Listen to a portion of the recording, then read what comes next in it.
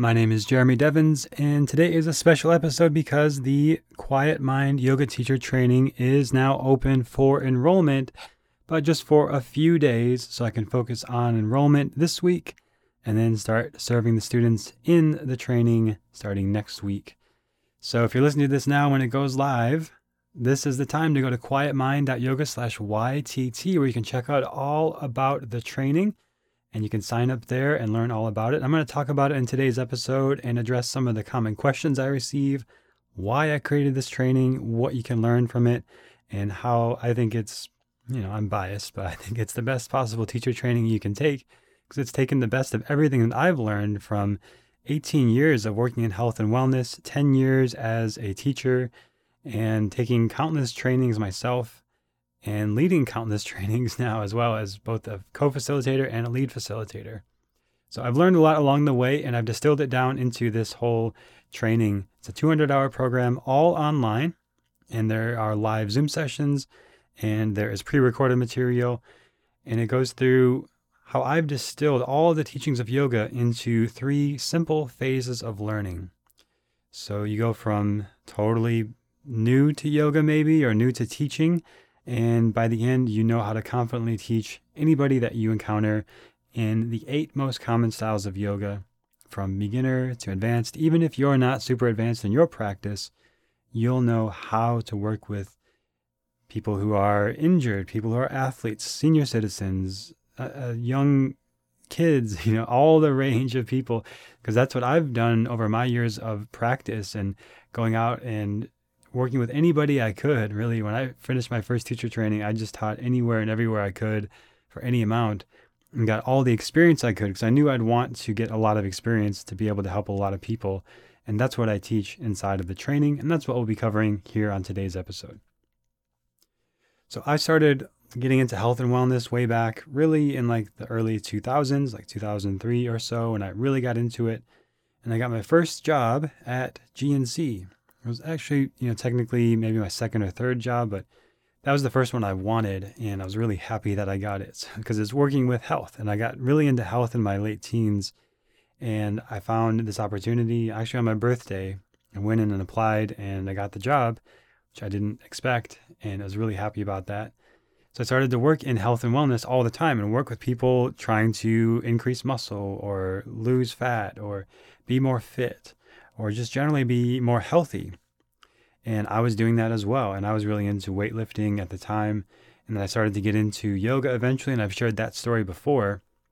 But along the way, I've been a constant student and always being open to learning and getting new perspective on things about health and wellness.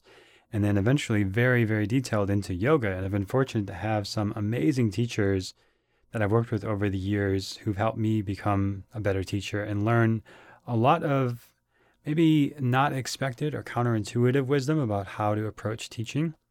And that is something that really shaped early on how I approached everything to do with teaching. And this idea that maybe to do yoga, you're supposed to be very flexible, or that it should look a certain way. And I was very fortunate to avoid a lot of the common mistakes that other teachers and some lineages kind of go through, because my teachers had already been through those mistakes and learned about repetitive stress injuries and to avoid them and to not overemphasize certain aspects of the practice like flexibility or the poses or things like that. So that's something that I've built into everything that I've done as a teacher and into the training that I offer. So the format that I'm offering for this training is 6 months. I've tried a few different things over the years, from shorter to longer. And I think 6 months is a really good amount of time to integrate everything. So we're going to be using that format for this training. And that's 1 weekly live session and a weekly theme throughout the whole training. So we're in 2 months of phase 1, 2 months of phase 2, and 2 months of phase 3. And each of those phases is utilizing a certain theme for each week. So phase 1 is all about learning yoga. Phase 2 is about deepening your practice, and phase 3 is about teaching yoga. Phase 1 is where I was at for a long time. I was just learning everything I could up until around 2011 when I started teaching, and was actually not even done with my teacher training yet at that point, but I was really liking teaching, and I got great feedback from my mentors and teachers in that training that I was ready. And the thing is, like, you're never really ready, no matter where you are on your path. If you're like, I don't know if I'm ready to take a teacher training, if I'm ready to step into teaching more, there's never really a point where you're fully ready. And even, in the years since, there's been many points where, like, I don't know if I'm ready to start a podcast. I don't know if I'm ready to lead a teacher training.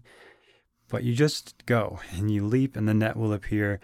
And as I've talked to many people who've gone through my teacher trainings, there's a similar choice point for everybody who goes into this experience of, am I ready to take a teacher training?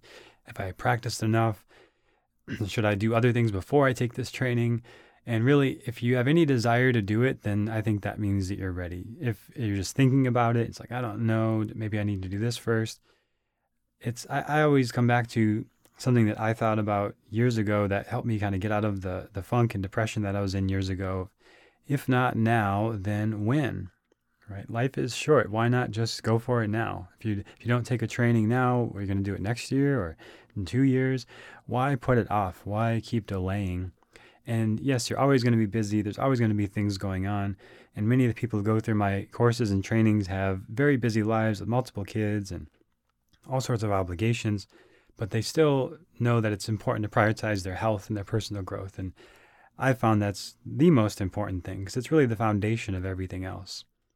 So I chose to make yoga more the foundation of my life rather than something I did occasionally several years ago. And that's what led to me taking the teacher training to make it more the foundation of my life. And that's the sort of phase one part of things, of learning about the postures, learning about the Ayurvedic practices, the daily routines, having a daily sadhana, a practice that you do every day.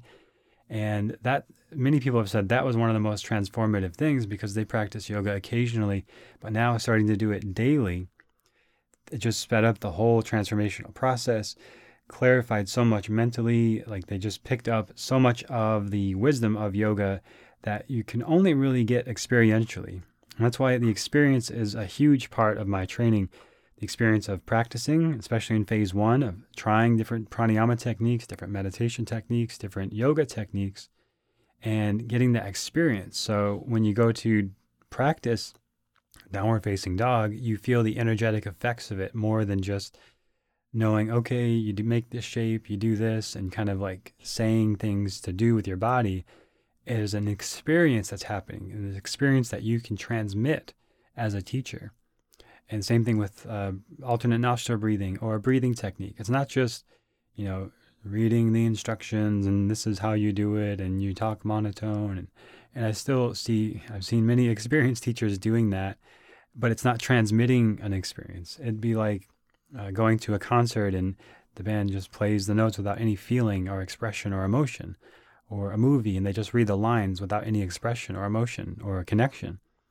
In yoga, we're not just making shapes to make shapes. We're expressing the divine within us and expressing the universal, without going too far in the philosophy, that we are all part of the Brahman, the source of creation. And we are all a Atman expressing that bigger force of energy. So we're like a drop of the ocean.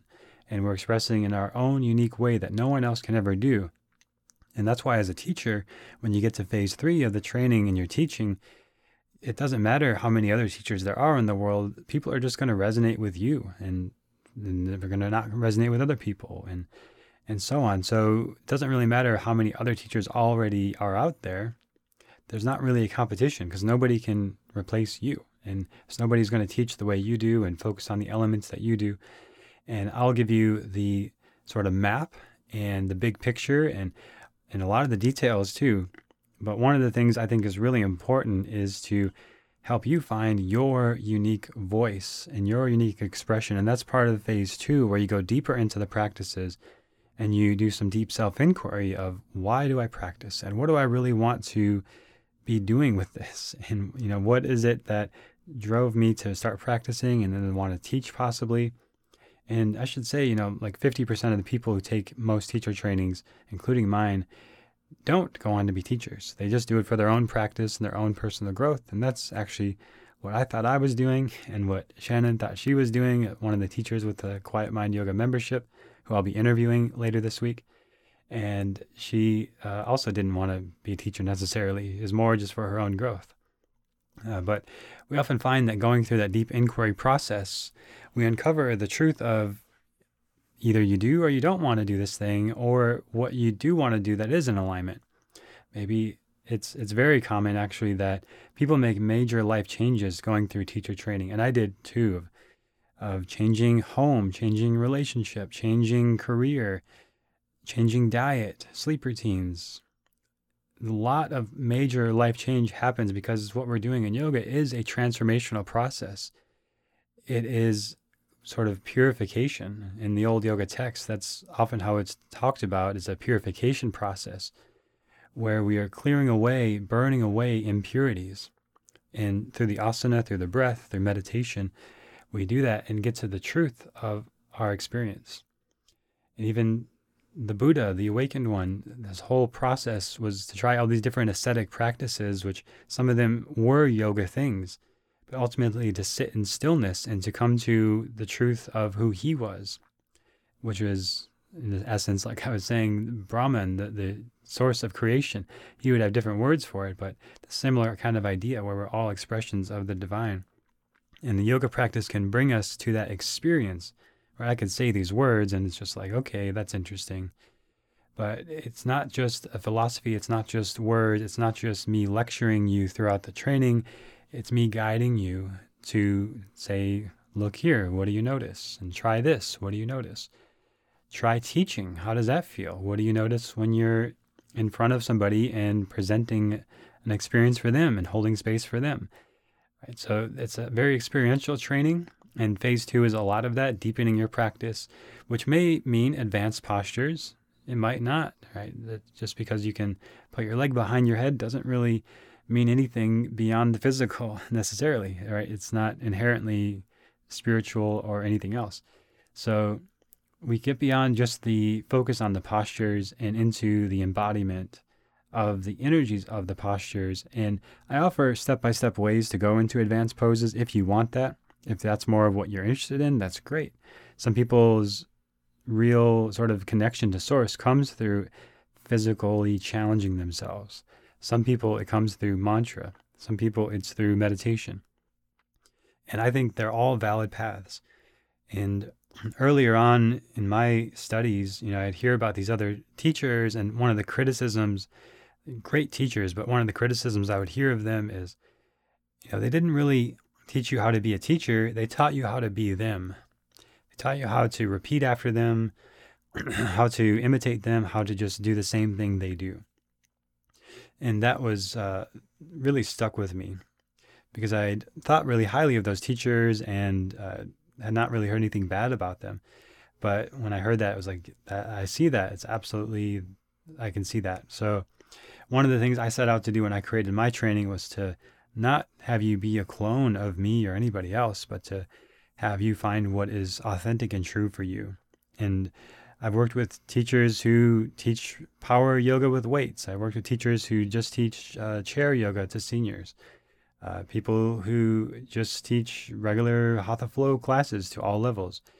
And people who teach kids, right? So it's a wide range. And I think part of yoga is union of these polarities and exploring these different options of how we want to express ourselves and our bodies and holding space for others to be in their unique expression of that, which is going to look different than mine or yours or anybody else's.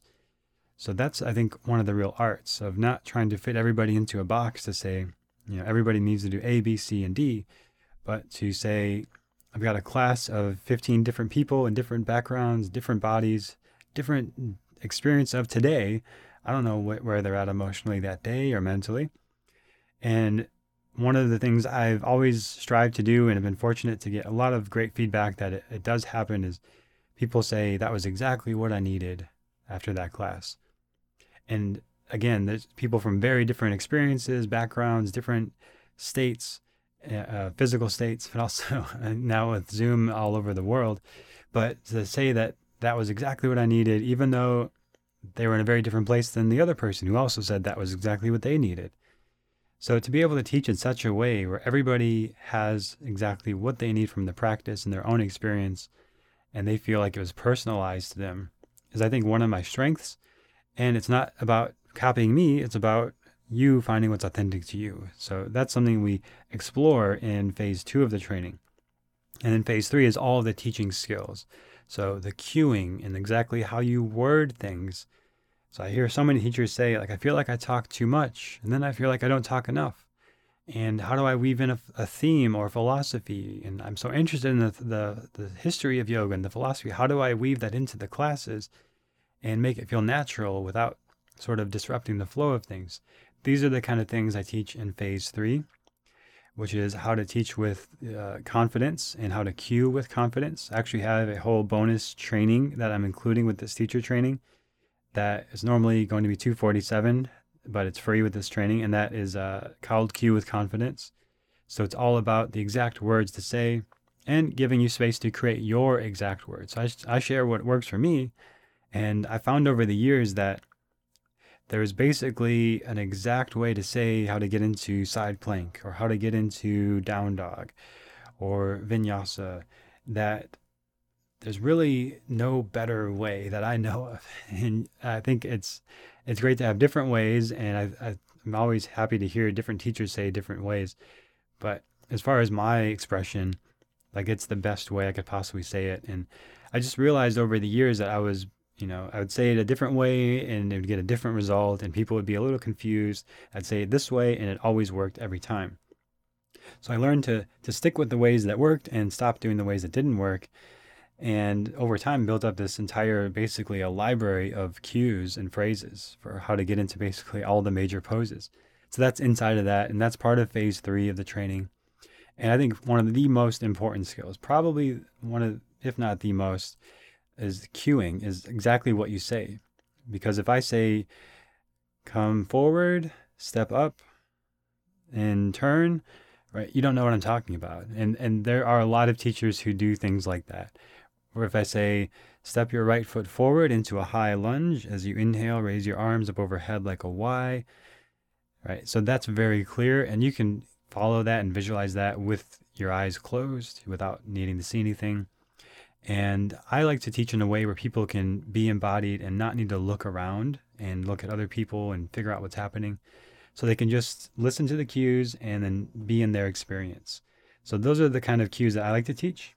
And then you can add metaphors, you can add other colorful things on top of it, but people know where to go and what pose they're in and why, what to focus on.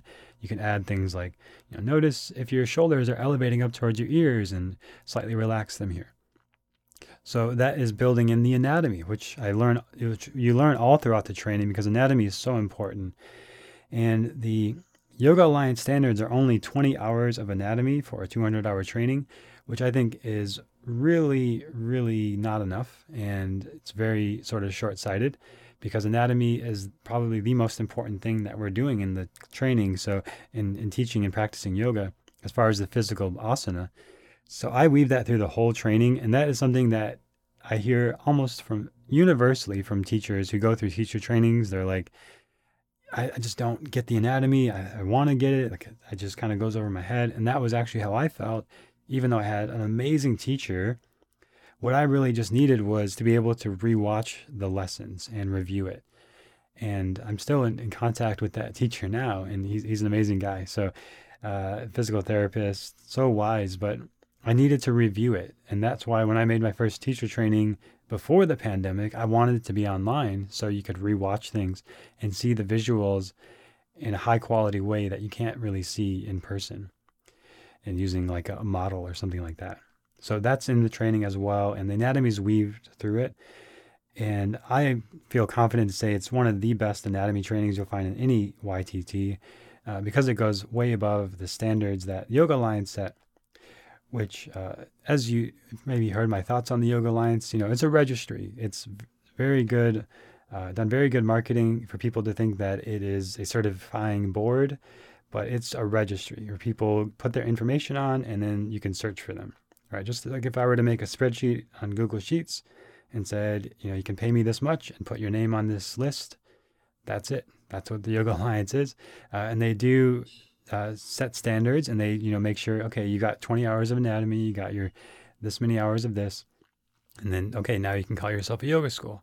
So it's pretty basic and simple, but ultimately it's not the most important metric. And what I think is the most important, and what I've seen over the years, because I've never been asked to see a Yoga Alliance anything. People ask for auditions. And when you want to teach somewhere, you'll be asked to audition. And they'll know right away if you can teach or not. That you can't fake it. It doesn't matter how many certifications you have.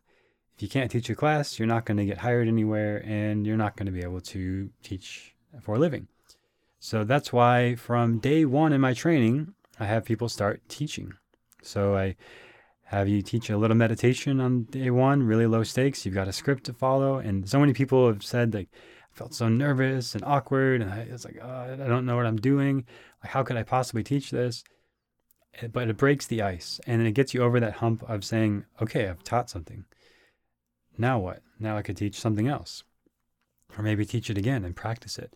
And then you add on. So not just sitting still, but now we're doing restorative yoga, and then yin yoga. And then before you know it, you're teaching vinyasa yoga, and it's just kind of slowly progressed into that rather than jumping into the deep end. But you did start, out of your comfort zone. And that's an important thing for, as a teacher. You put yourself on the spotlight and go step in front of a group. You're going to be outside of your comfort zone a lot. And then you might have situations that you have an injured student, you don't know what to do. How do you manage that? These are the kind of things I teach in the phase 3 of how to sort of put yourself outside of your comfort zone and help other people from a place of service and from your heart. Because that's all we're really doing, is just helping people experience this amazing thing called yoga that we've benefited from. And you're sharing your experience. You're transmitting your frequency of experience. You don't teach things that you don't know. You don't teach things that you haven't experienced. So you have the 4 months before that of experience and practice and deepening. So then when you go to teach, you've got this well of information and this wealth of knowledge to draw from, where you can say, I know what it feels like to do this pranayama practice. And as you're teaching it, you might say, you might notice X, Y, or Z. Or in this pose, you might feel this. Rather than saying, you're supposed to feel it here, or you should feel that. Because we don't know what's going on for other people. And I've been wrong many times over the years of saying, you should feel this over here. And they say, well, actually, I feel it over there. Well, okay, well, that's why I changed my cues and the language to be more inclusive and less exclusionary and more supportive of them to find their own experience, because we're discovering it together. I don't know everything about yoga, and I'd be wary of anybody who says they do. But I do know a lot about my own body and what I've experienced, and can share in a way that helps other people experience their own bodies, and hopefully guide them to have maybe their own profound experiences like I've been fortunate to have in my practice. And we go into things like sequencing, which is maybe often something that teachers worry about more than they need to. And I actually did this early on too, where I kind of worried about sequencing and thought it was more complicated than it needed to be. But I teach a method called the 60-40 sequencing method that makes it so much more simple. And it really takes away a lot of the confusion and doubt about how to teach and what to teach and what to include in a sequence. I think people overcomplicate it way more than they need to. And there are some basic things, like, you might not know the science of this, but I'll share it here, is we can maintain our strength for up to a couple weeks. So like if I go to the gym and work out and I build a little strength adapting to that workout, I might maintain that strength improvement for 8 to 16 days, like, a week or two. But if I go and practice yoga and focus on asana and like stretching my hamstrings, I might see an increase in flexibility that day and for up to 3 days afterwards, at most a week. But we lose our flexibility quite quickly. So repeating postures and practicing flexibility regularly is really important. So it's one of the biggest fears that I had, and I think other teachers have, is being too repetitive. But the way the body works is it actually thrives on repetition. So if we're going to increase flexibility, we need to practice flexibility more frequently. Because unfortunately, it just doesn't maintain those gains. Like, we don't stay more flexible for very long. So that's why regular practice is so important, and it's okay to repeat poses in a sequence and have a pretty consistent sequence over time. And I teach much, much more about that in the training. And I give you lots of real world teaching scenarios, like what do you do if this happens? What if you're going to teach a core class and a pregnant woman comes to class? How do you adapt? How do you teach in a one-to-one versus a small group or a large group? What if you get asked to teach at a festival or a workshop or a retreat? Right, I've done all of these things many times, so I can tell you exactly what to expect, how to adapt your teaching, because teaching in those scenarios is very different versus teaching corporate clients or just teaching in-person classes or just teaching on Zoom. These are all very distinct formats and styles where you're going to adapt how you teach to make it more effective for that group. Ultimately, my goal is that you feel ready to teach any student, anytime, anywhere. So I give you all sorts of cool things like a class planner where you can map out your class.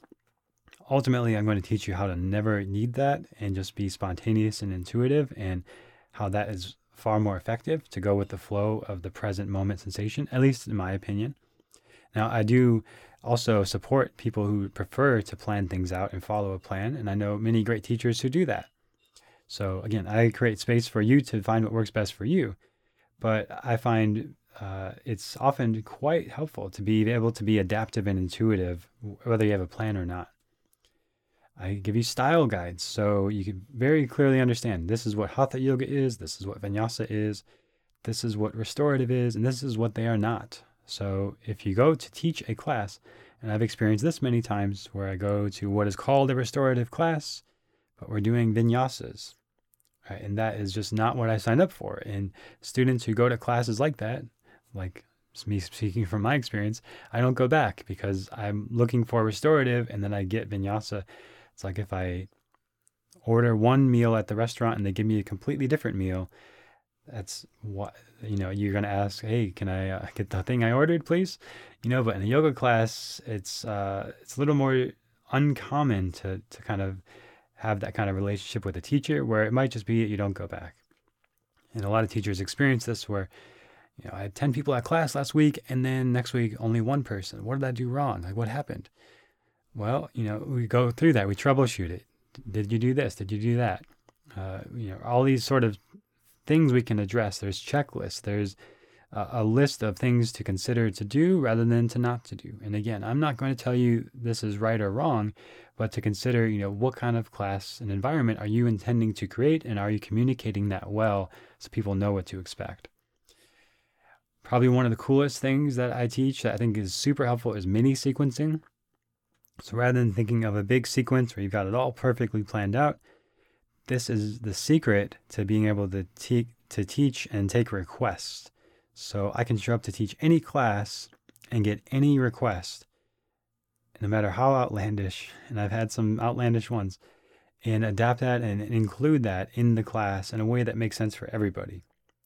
I've had classes where one person says, I want a really hard workout today. The other person says, I just want to meditate and relax, and I don't want to push myself. So how do you make a class that both of those people feel like they got exactly what they needed? Those are the kind of things we'll troubleshoot and give you exercises to explore in the training. And I give you everything you need to start a career as a teacher. So most people think maybe I'll start the career as a teacher. And the thing is, like, a lot of teacher trainings just teach you the teaching part and not the business and marketing and sales and all that stuff. And some people even think that it's like bad or non-spiritual or non-yogic to do that. But if you even look to the yogis of India, they are sustained by society. And of course, it's a very small, modest lifestyle of maybe just having a loincloth and a place to sleep and some food to eat. But they are provided for by society. And that's sort of naturally understood part of society in the same way that rabbis and priests and spiritual leaders are provided for by society through donations. That is the same way that sages and rishis and yogis to some degree in India are treated. So there is still an energetic exchange. There is sustenance provided. There is money donated. So you can approach it that way if you want. And this is one business model where you can, and there's been very successful ones actually. I was part of the first donation-based nonprofit yoga studio in Austin, Texas that opened. And Maybe there's there's other ones by now, but it was the first one, and it was all donation based. So it's completely sustained by people just saying, "Oh, I'll just give you $10 here or $20 there," and you can do that. And there's one of the very successful studios in Venice Beach that is doing that as well. They've done that for many, many years, decades now. The Brian Kess Power Yoga Studio. I actually got to go there a couple years ago. Beautiful place right by the ocean and totally sustained by donations. And they have over a $7,000 a month rent, at least at the time when I asked them or found out about that. So it works, and you can do that. Or you can have other models. And I share that with you in the training and explore other models of like how you want to approach. You can just work at a studio and have it be a side income. You could be an entrepreneur and start a podcast, start a YouTube. There's never too late. There's not too many people doing YouTube, because YouTube, I'll just tell you, like YouTube favors new videos. So whoever is more consistent making new videos is going to eventually reach a lot of people. And if they're good, of course, and you got all the teaching stuff, everything before this marketing piece is handled, then yes, you can absolutely do that. So I give you options, and I see so many people go through teacher training like, I think I want to teach, but then they're not ready because they didn't practice teaching enough in the training. So they feel awkward and nervous when they go to teach. They didn't get the business training, so they don't know how to market themselves or how to approach that part of it.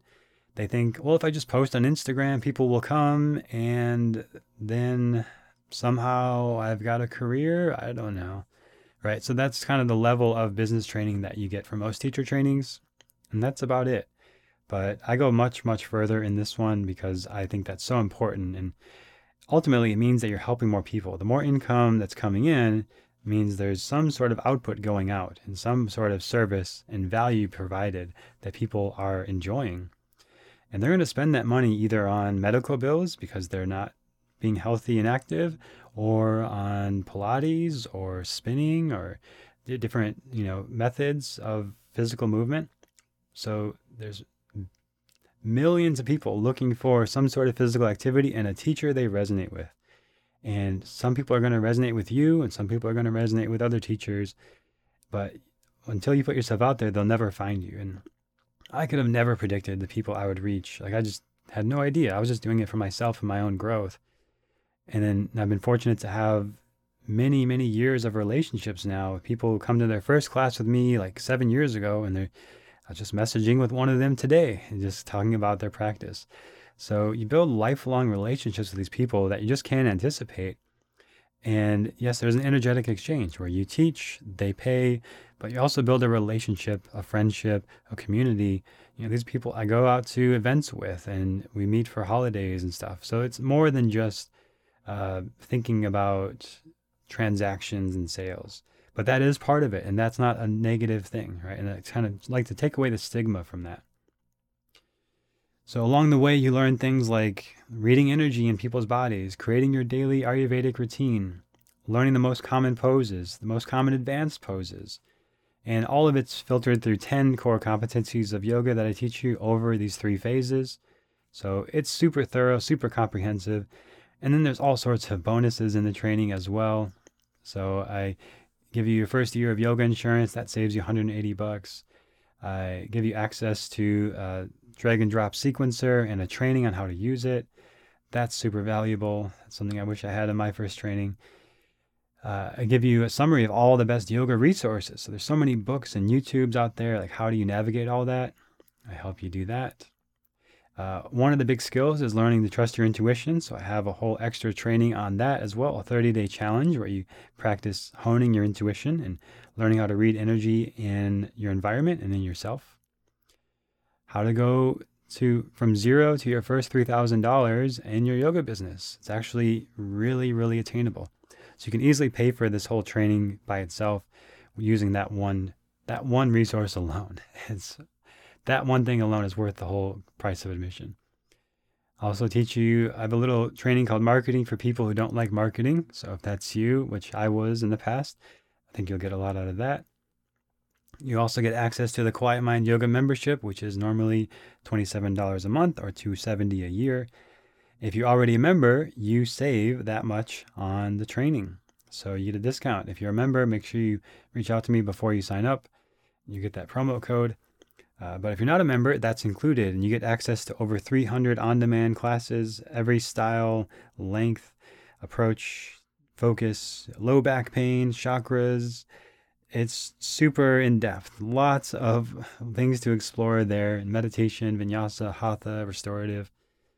Lots of cool classes with me and Shannon and Sachi, amazing teachers that I've been fortunate to have in the membership. Then yes, you also get the Cue with Confidence course. That's normally $247. That teaches you how to cue with confidence, as promised. And the Yoga for Beginners course, that is a great place to start. And it's a great sort of model. So I like to encourage you to teach your own beginner series by the end of the training. So you can use that as a model for how to do that. And also the Mindful New Year course, which helps you plan your year in alignment with the seasons in Ayurveda, yoga, and Vedic astrology, which I also teach. And there's also a bonus surprise as well, which I don't advertise, but I think is super cool that I mail to you. So that's totally extra as well, which I think you'll really enjoy. And the whole thing is over 6 months again. 3 simple phases, and it's $23.76 to pay in full, which saves you about $400. Or you can do payment plan $234 over 12 months. The only thing there is that I require that all payments are completed before you receive your certification, just to complete the cycle with that. So you can pay up front in full, save $432, or do 12 payments of $234, and by the last payment, you'll receive your certification. Otherwise, you'll receive it after the 6 months and the training and the graduation. So we'll graduate in 6 months, and that is the overview of the Quietmind Yoga Teacher Training. And it's the last time it'll be open until a year from now. So I'm just going to be doing it this time now, and then again next fall, 2022, will be the next chance to enroll. So if you've been thinking about doing it, this is the last time to enroll for a year. And I'd love to have you there. I'm going to be sharing some interviews with graduates, Trish and Shannon, who've done amazing already after the training. I mean, Shannon has just done incredibly well and built up a library of dozens of amazing classes inside the yoga membership. And she's been teaching weekly ever since the training ended. Same with Trish. She's been teaching weekly since the training ended, and she just started new classes this week. And she's been teaching different places in her area and different groups. So really cool. And both of them are excellent teachers. I'm happy and proud to ask them to sub my classes when I need a sub. And they both